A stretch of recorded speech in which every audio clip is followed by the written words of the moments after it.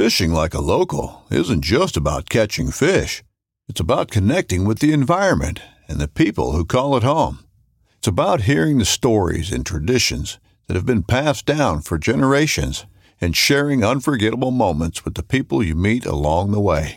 Fishing like a local is having an experience that stays with you forever. And with Fishing Booker, you can experience it too, no matter where you are. Discover your next adventure on Fishing Booker. This upcoming concert season will be all about the boots, and Tecovas is your stop for the best in Western style. Tecovas has seasonal and limited edition offerings this spring and summer, including men's and women's boots, apparel, hats, bags, and more. All Tecovas boots are made by hand in a time-honored tradition with timeless styles that are always on trend. And Tecovas has first wear comfort with little to no break-in period. It's hard to find this level of comfort paired with this level of style. Stop by your local Tecovas store, have a complimentary drink or two, that's WCB style, and shop new styles. The smell of fresh leather and friendly staff are at your service. Many stores even have leather custom branding to make your boots truly personalized. And with regular live music and events, there's no in-store experience like it. If you can't make it into a store, just visit tecovas.com. That's TECOVAS.com. They offer free shipping on all boots, as well as free returns and exchanges, and ship right to your door. Go to tecovas.com and find your new favorite pair of boots today.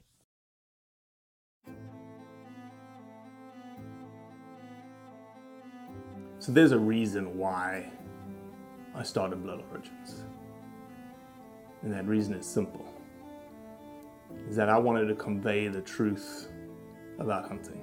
It brings awareness to non-hunters that it's more than just killing animals. How do I start it?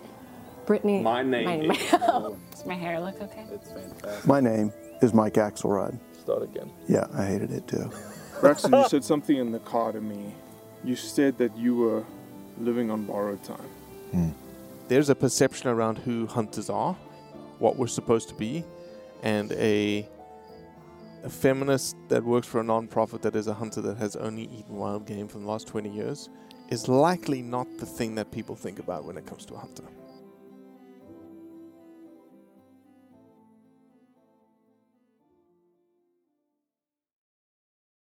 Mikiah Carver is a recent graduate of Brigham Young University, where she just finished a master's looking at feral horses and their interactions with sage-grouse.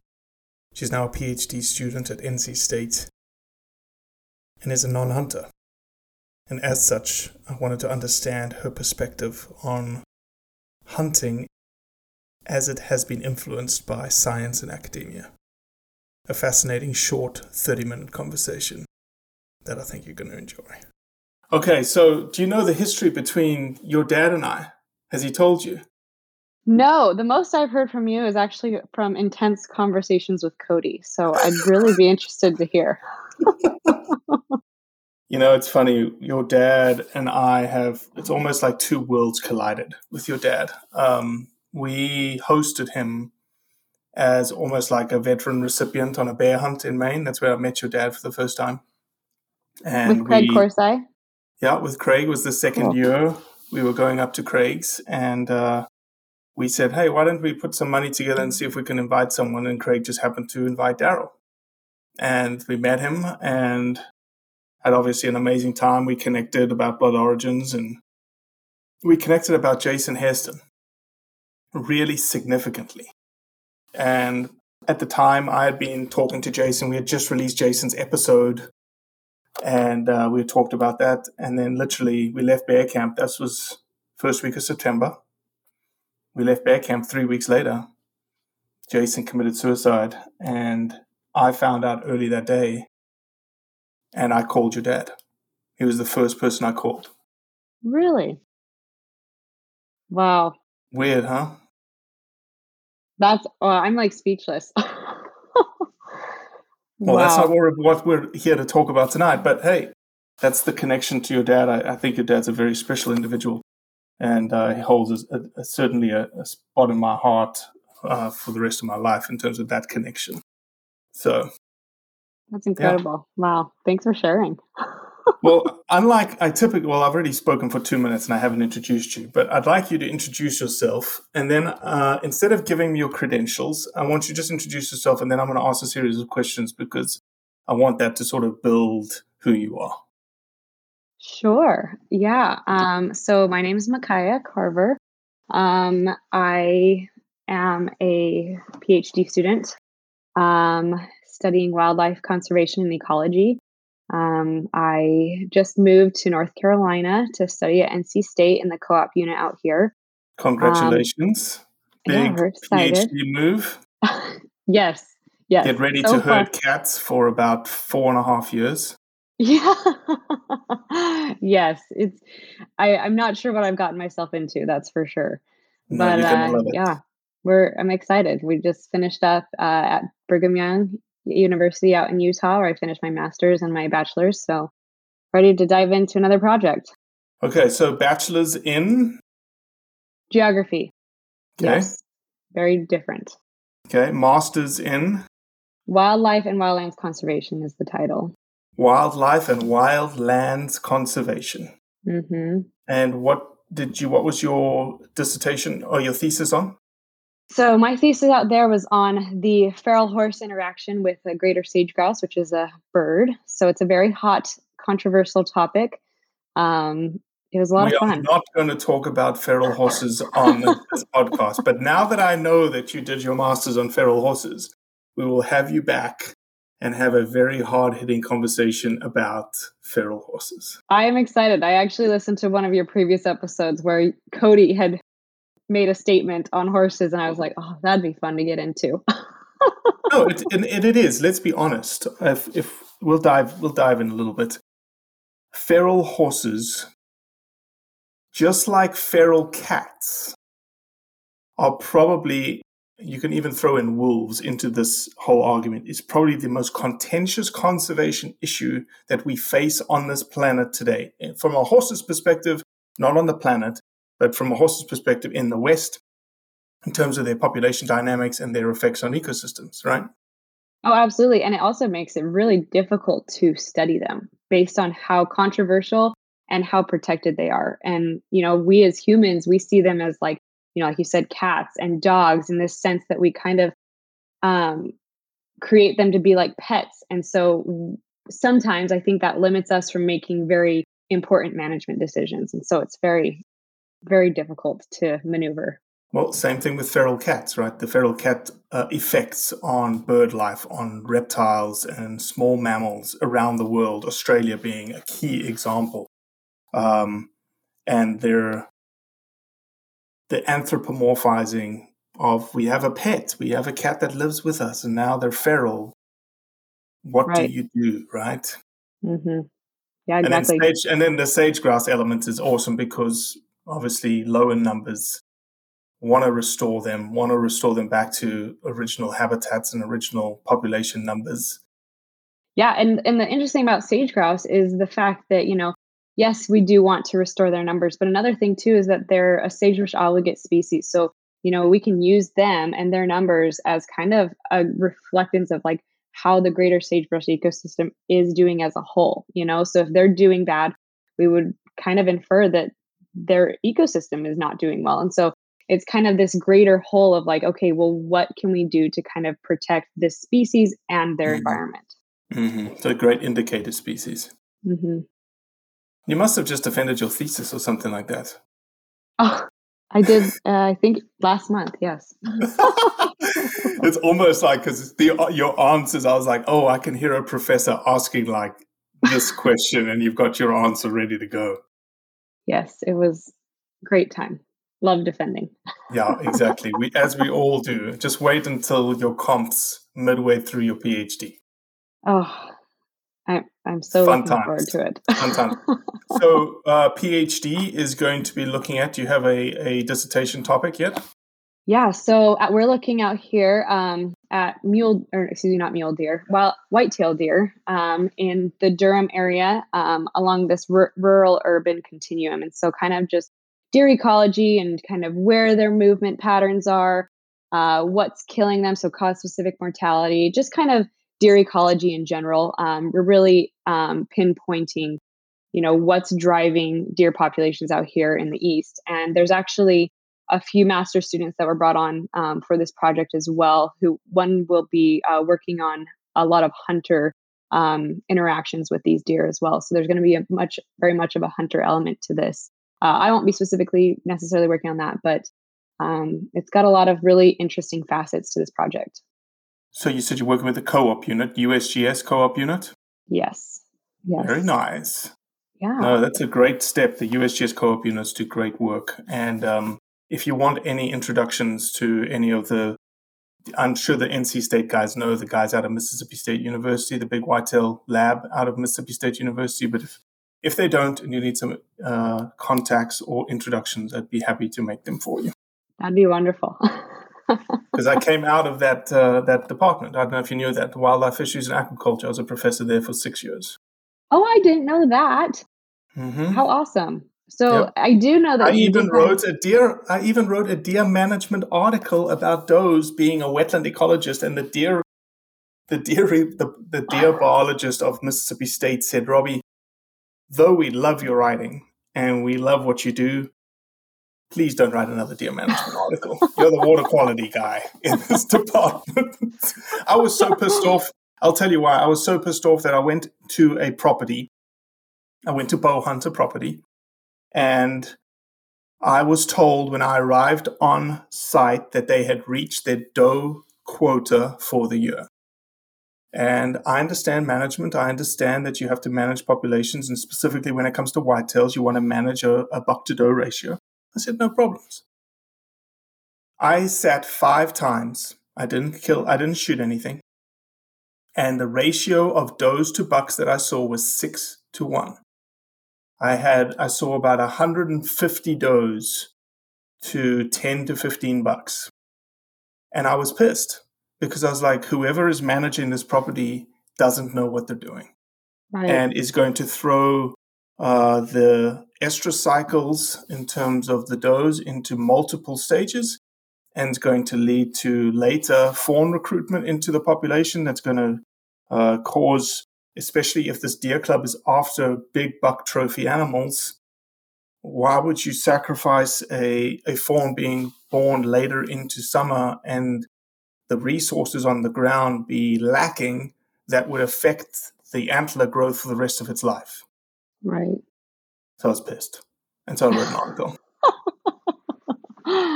Hey, that's the best way to get it done, though. Yeah, exactly. So let me ask a question. Mikiah, you are a non-hunter. I'm a non-hunter. Yes, that is correct. You are a non-hunter. Let me ask you this.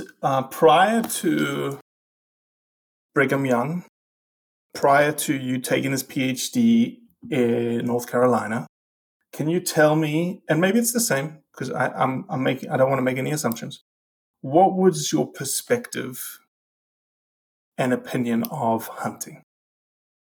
Well, I know it's kind of, I like this question because, my dad, and he's very involved with Blood Origins, and a lot of my family members are very big in the hunting community. They love to hunt. That's a big pastime for them. So I grew up around that kind of activity. I personally never felt like, oh, I want to go hunting or fishing or whatever. It just never really struck a chord for me. I never really was super interested in that. And there was definitely a phase in my life where I kind of entered that, like, we shouldn't kill things. We shouldn't eat animals. We shouldn't do this and that, But I think after my master's degree, I think my perspective really changed. And I think it's interesting because a couple years back, I went to the hunting expo in Utah. And that was when Cody and I had our fabulous conversation at the piano bar. But prior to that, I was actually talking to Mike Hairston at the banquet. And we were sitting at our table. Mike Hairston's episode, by the way. I don't think I did listen to that yet. I've been not on the podcast through our Instagram platform and YouTube. We just released his story, his Blood Origins episode himself, about what hunting means to him. It's fantastic. You need to watch it. Yeah. I love listening to Mike. He's awesome. No, yeah. No, so it's kind of funny because, in this banquet, it's a very political arena. There's definitely a lot of hunters and a lot of people who kind of, wolves were a very hot topic that year, right? And it was funny because Mike and I were sitting at this banquet table, and my dad and Kirsten and everyone were over at the other table, and all they could see was, me and Mike talking like this with our hands, and it looked from afar like we were arguing. And my dad had come over and was like, "Is everything okay?" But Mike and I are just having good conversation. And at that point, we were talking about the horses, but a lot of that came out of the conversation of, killing wolves and stuff like that. And so, long story short, I've kind of digressed a little bit, but I think that my evolution from thinking that hunting was not necessarily the best thing to do really came from my academic career and working in a department where hunters funded a lot of the research. And it really opened my eyes to the fact that, hunters are conservationists. And while, yes, I do think sometimes it's a little biased to big game species, whatever it may be. And that's just me speaking from an ecological standpoint, because we have all sorts of other things that need to be studied as well. I have really grown a good, appreciation for hunters and their role in management and conservation, because we wouldn't be able to do a lot of the research that has been done without hunting money. And I am hunters are by and large funding my PhD project. And so, it's one of those things that, unfortunately in research, you kind of have to do where you get the, things where you get funding for. And I think that it's opened my eyes to the fact that hunters do a lot for conservation. And I care a lot about balance in ecosystems. And I really have gotten to a point where I don't care how that happens. If it's more hunting permits, then great. If it's whatever the case may be, as long as we are kind of moving towards a better goal of balance in these ecosystems, right? I think that whatever needs to happen can happen. All right, let me play a devil's advocate question on you, because this happens to a lot of scientists. Once you graduate out of your PhD and you decide to take an academic tenure position, if that's what you choose to do, or we hire you at Blood Origins, who knows. There's a lady, I don't know if you've run across her. Her name's Amy Dickman. We've had her on this podcast before. If you haven't listened to her podcast, I would suggest you do it, because you're going to fall in love with her. She is a non-hunter. She is almost anti-hunting in terms of her philosophy, but she proudly champions trophy hunting in terms of what it's doing for African wildlife, specifically lions. And she has been raped across the coals. No, I meant raked, not raped. Raked across the coals because she got a little bit of money from Dallas Safari Club way back in her career. It was like $7,000. The lady has like $1 million research program, an annual $1 million research program. Right. And people still point to that and say, you catered to the hunting industry. So, Mikiah, let me ask you this question. You said at Brigham Young, I don't know specifically if your research was funded by hunters or not. Probably a little bit was. And your research at NC State is funded from hunters, quote unquote. Is your research biased to an outcome to favor hunting? That's a wonderful question, because my master's research was not funded through hunters at all. But then again, my species that I focused on wasn't really big game or, anything like that.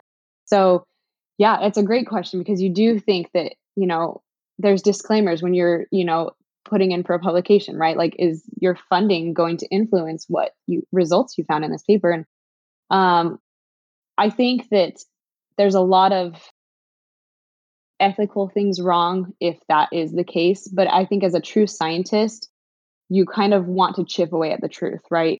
And whatever truth that may be, I think it's important to be as unbiased as possible. And, I haven't quite entered the realm of hunter funded research yet.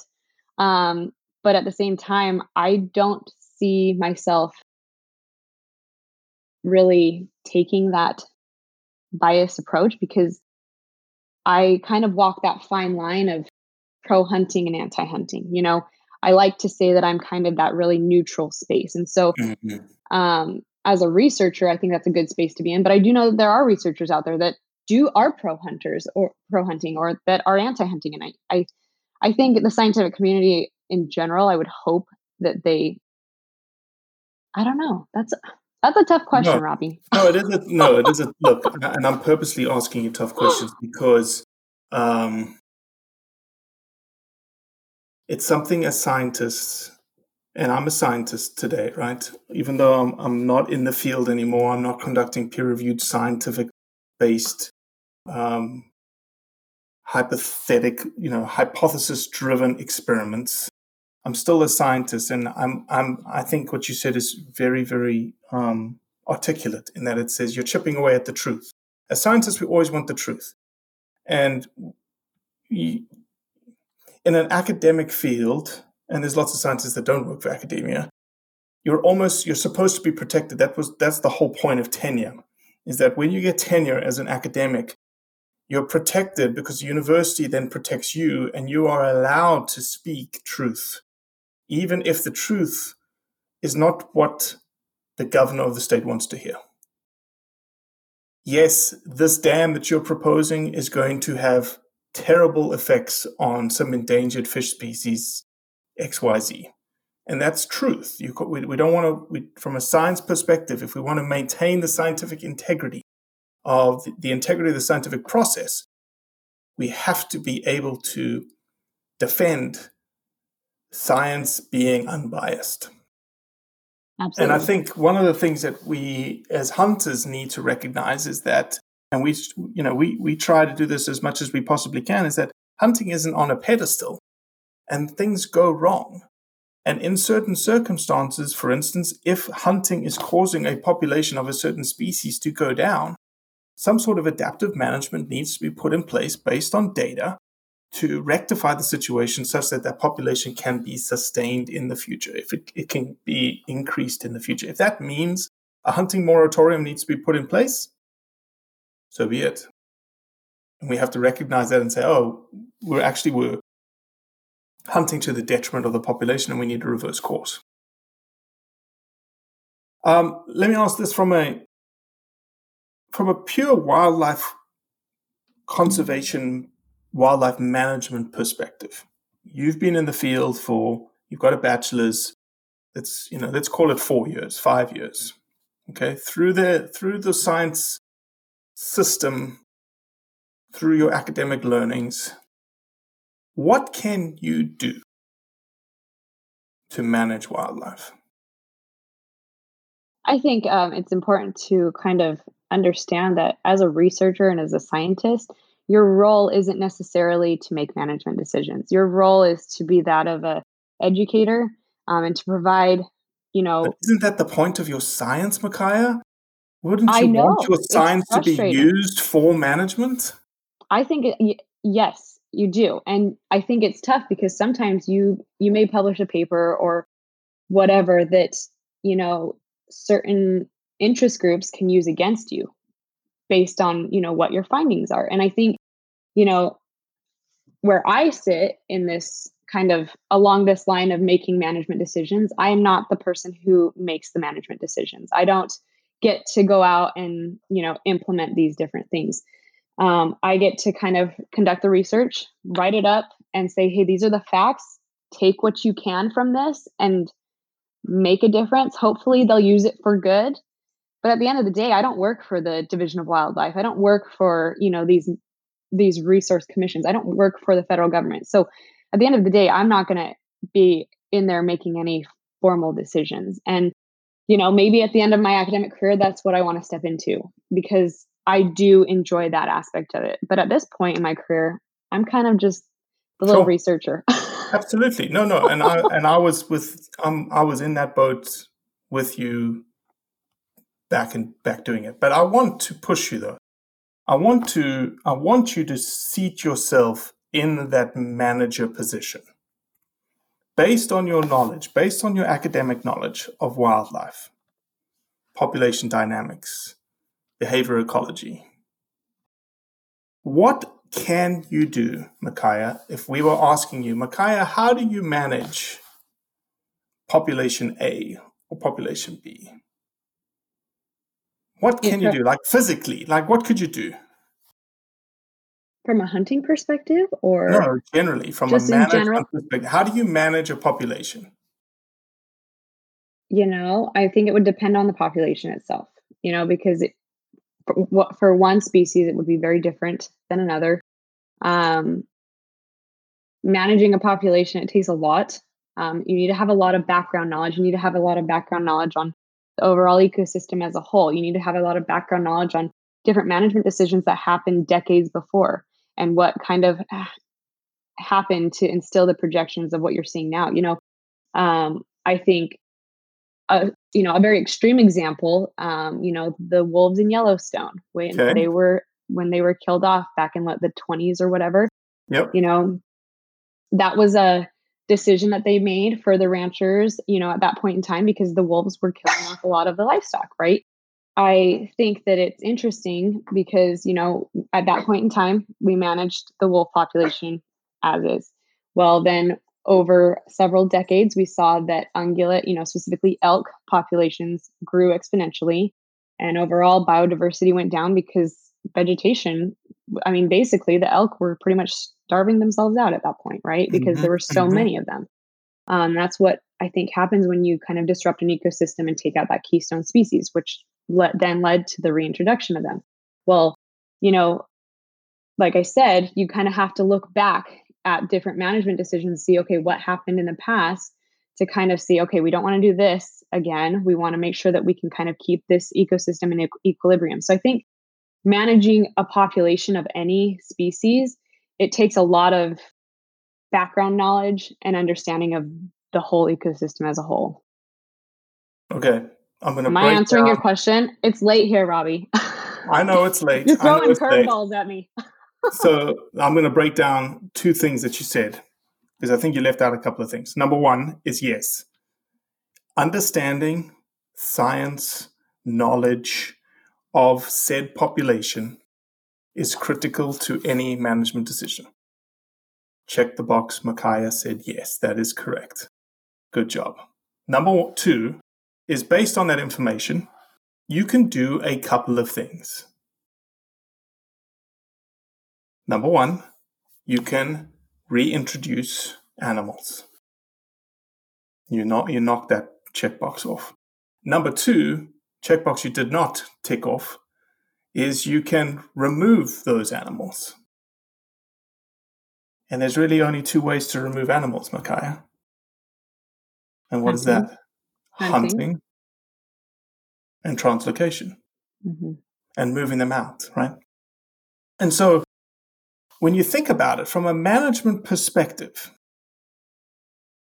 that's what a manager gets to play with. Now, obviously, they get to play with fire and they get to play with vegetation management and whatnot. But for the population itself, to manage the population itself, there's really not much else you can do, right? You can improve the habitat that raises the population. But once that population is raised, there's very limited options for a wildlife manager to undertake. You either create some sort of take system, hunting system, in which you decide based on your science what kinds of animals are being taken, females or males, what age class are being taken, and that will then appropriately scale the population to your habitat objectives, whatever other objectives you have. Totally. Or you decide we're not hunting, but rather we're going to pick certain animals out of certain age classes or certain gender classes, and we're going to move them somewhere else. Can you think of anything else you could do for wildlife? In terms of either taking away or adding to an ecosystem? No, yeah, I'm just thinking. I guess I'm belaboring a point here, and I apologize. That from a wildlife conservation perspective, a wildlife management perspective, being able to manage wildlife on the landscape, there's very limited options to what you can do when it comes to how you manage that population. I totally agree. And I think it's interesting as you said that, Because yes, hunting is instilled in a lot of different populations, whether it's deer or elk, throughout the world, right? They use hunters as these a means to an end to kind of keep populations low, right? But what about those species that can't be hunted, like horses? Or I know we weren't going to touch this with a 9-foot pole, but you think about other species, right? That like, why couldn't we hunt horses? I am not for or against it. I am probably for it, honestly, at this point. But it's one of those things, right? There's a lot of red tape with certain species, and Right. I think of it as because I think hunting works in a lot of areas as a great way to mitigate populations from crashing, right? But I also see it as kind of a band-aid because what else is going wrong in these systems that is allowing for these populations to be so prolific, right? And so from a long-term standpoint, what is as sometimes it's not feasible to do a long-term kind of solution, but from a long-term standpoint, what is the best way to keep these populations at bay? And sometimes it's not hunting. Sometimes it might be bringing in back in a keystone species or whatever it may be, right? And so it's tough because it's and these are like you said, the decisions that management has to face, that they're all different. Not every single ecosystem is going to have the exact same answer, and it's really tough.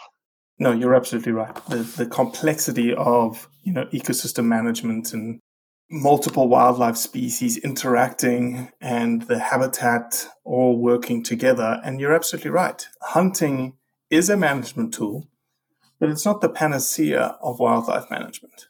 There are certainly other tools that can be used, but obviously all have to be very carefully considered, just due to the circumstance, right? If you're doing in NC State, right? You're dealing with white-tailed deer population in an urban-rural interface. I don't know what, in terms of management, it's probably not the best idea to reintroduce black bears into that system, right? To take fawns out, or cougars or pumas, right? Totally. But then again, and I'm actually going to correct myself in that I said that you can only translocate and actually, no, I'm not going to correct myself because I was right. I think that's solid. Yeah. No, what I was about to say is that you're going to have the other side of the argument, which is really crazy, which is in the urban interface. And it's happened in Staten Island in New York. You can look up the studies in which they decided to do hysterectomies on white-tailed does and essentially stop them reproducing. People have played with this idea of that type of management, but then all of a sudden the deer population tripled and you're like, actually, they didn't do hysterectomies, they did vasectomies on bucks. And the population still tripled.